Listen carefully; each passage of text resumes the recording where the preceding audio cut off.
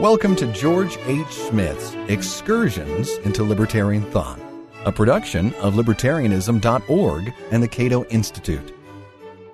Deism, the Age of Reason, and Richard Carlile. In 1730, the Anglican Bishop of London, Edmund Gibson, warned his flock to be on guard against two dangerous and heretical arguments. First was the argument that there is not sufficient evidence of the truth and authority of the gospel revelation. This convinced many people to reject the gospel as the word of God. Second was the argument that, reason being a sufficient guide in matters of religion, there was no need of such a revelation. This convinced many people that they could rely on their reason alone to discern moral principles and to live a moral life without recourse to divine revelation. Gibson was referring to the deists, and he understood their basic approach quite well. The deists believed in a God of nature, a non-interventionist creator who lets the universe run according to natural laws without tinkering with his handiwork. Those natural laws can be known through reason, and knowledge of them, including knowledge of human nature, is both necessary and sufficient to guide our conduct. The derivation, elaboration, and justification of an objective moral code was seen as the essential task of a rational religion, the religion of nature. Knowledge of nature, for deists, is the means by which God reveals himself to man. 18th century deists often referred to this as natural revelation, or knowledge that is available to everyone through the use of reason. They contrasted natural revelation with special revelation, or knowledge supposedly communicated by God to a particular person or group of persons. Special revelation was often said to be above, though not contrary to, reason. So it collided with the deistic agenda of subjecting all claims of knowledge to rational examination. Reason should render the final verdict in all spheres of knowledge. Deistic reactions to special revelation ranged from skepticism to outright rejection, most typically the latter. The deists therefore undertook critical examination of the Bible, miracles, prophecy, religious experience, and beliefs based on faith. But this aspect of deistic thought, critical deism, as the historian Leslie Stephen called it, was only one part of the deistic agenda. The other part, which Stephen called constructive deism, was to explain and defend the particular ethical precepts of the religion of nature. That meant justifying moral and political principles by reason alone, without appealing to any kind of authority, whether human or divine. And this naturalistic approach, which appealed to natural laws of human conduct, generated a good deal of skepticism about political authorities. If such authorities could not justify by rational means their claims to wield power, then they deserved neither respect nor obedience. The deistic controversy dominated the theological and political scene in England for the first several decades of the 18th century.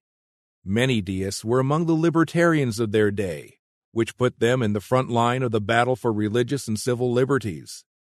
Deistic tracts and books elicited hundreds of replies, assailing the ideas of this troublesome movement. Orthodox rulers were especially alarmed because some prominent deists hailed from lower-class backgrounds, and they circumvented the elite intellectuals by addressing the working class directly, often ridiculing religious and political authorities in language that ordinary people could understand. In a country with an established church, deists thus posed a serious threat to both the religious and political status quo. A primary purpose of the Anglican Church, for example, was to instill the virtue of passive obedience in the masses. As King Charles I said, religion is the only firm foundation of all power. Bishop Goodman agreed.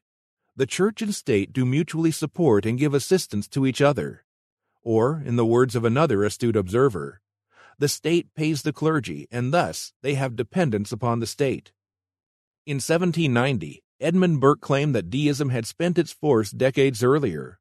Who, born within the last 40 years, has read one word of Collins, and Toland, and Tyndall, and Chubb, and Morgan, and that whole race who called themselves freethinkers? Who now reads Bolingbroke? Who ever read him through? The freethinkers named by Burke were among the leading English deists, and it is quite true that by 1750, deism had peaked in England and that the popularity of deistic works was on the decline. But two things should be noted. First, if the popularity of deistic works had ebbed by the later 18th century, This was partly because deism had become far less controversial, having been embraced by leading Enlightenment intellectuals such as Adam Smith, David Hume, Edward Gibbon, Thomas Jefferson, Benjamin Franklin, Voltaire, and many others. Proponents usually need not argue vociferously for a belief that has become part of the intellectual mainstream. Second, with the publication of Thomas Paine's polemical defense of deism, The Age of Reason, in 1794 and 1795, public interest in deism picked up considerably, an interest that was fueled by vigorous governmental efforts to suppress the book.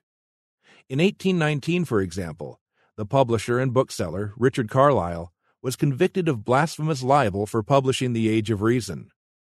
Carlile published the book, in part, as a test case.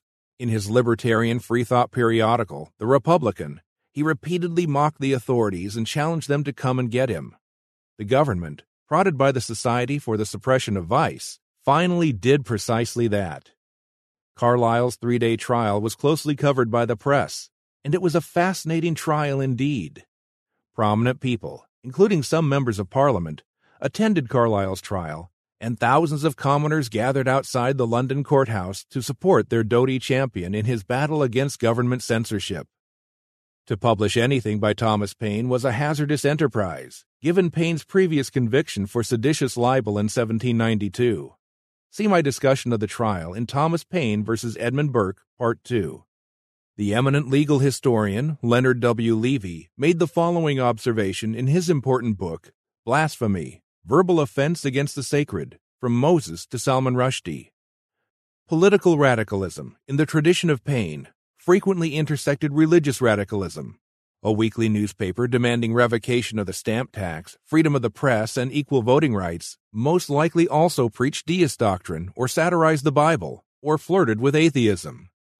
On the first day of his trial, Carlile read the entire text of The Age of Reason to the jury as part of his defense, a process that consumed nearly 12 hours. He then printed and sold the book as part of a cheap edition of the trial transcript, and in that form it was reported in Parliament to have sold 15,000 copies. Without doubt, Carlile was a clever and determined defender of civil liberties, but he paid a heavy price for those qualities. He was sentenced to 2 years' imprisonment for publishing The Age of Reason, and to an additional year for publishing Principles of Nature, a deistic work by an American freethinker, Elihu Palmer. The verdict also demanded that Carlile post a bond of £1,500 before his release to ensure his future good conduct, but that he refused to do. As a result, Carlile served an additional 3 years. Carlile entered jail a deist but emerged, 6 years later, an atheist. And he continued to thumb his nose at the government by selling seditious and blasphemous works. While Carlile was imprisoned, his wife kept their bookshop going, and because of the publicity surrounding the trial, she was able to sell thousands of copies of The Age of Reason within a short time. That commercial success earned Mrs. Carlile 2 years behind bars. She was followed by Carlyle's sister, Mary Ann, who served 3 years. Then came a long line of employees who continued Carlyle's work and suffered the same fate. Of this remarkable display of mass civil disobedience, Hypatia Bradlaugh Bonner, daughter of the prominent atheist and member of Parliament, Charles Bradlaugh, wrote the following in Penalties Upon Opinion. Not only Carlyle's wife and sister, but his shopmen and shopwomen came forward to sell the condemned work, and they also were sent to prison after their leader. Volunteers came from all parts of the country to quietly fill their places, first behind the counter in the shop, next in the dock, and finally in the jail. There were at one time as many as 8 of Carlyle's shopmen in Newgate under sentence for blasphemy, in addition to the 3 Carlyles who lay in Dorchester jail, and those in the Compter and other prisons. It has been estimated that about 150 persons were imprisoned in this way. This has always seemed to me one of the most honorable and most affecting incidents in the history of the free thought movement of the first half of the 19th century. Those obscure men and women coming from different parts of the country, when traveling was difficult, and almost certainly in the face of the greatest opposition from family and friends, to silently offer themselves to martyrdom for the sake of an unpopular opinion. Their martyrdom was a real martyrdom, for their imprisonment was seldom for days or weeks, but usually for a year or years. The good of their fellow men was the sole motive which inspired their heroism, even as it was their sole reward.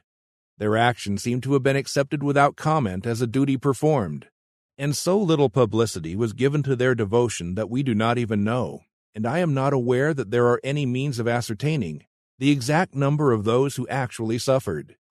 But for all that their work was done so quietly, it was effectual, and gained that freedom for the Age of Reason for which they sacrificed themselves. So far as I can ascertain, since the gallant stand made by Carlyle and his band of co-workers, the Age of Reason has never again been made the subject of prosecution in this country, although it has been sold continuously and openly up to this day. Thus, with good reason, Leonard Levy dubbed Carlyle England's foremost blasphemer, and said that he achieved more for the freedom of the press than any other person in the country's history. This has been Excursions into Libertarian Thought, a production of libertarianism.org and the Cato Institute. To learn more about libertarian philosophy and history, visit www.libertarianism.org.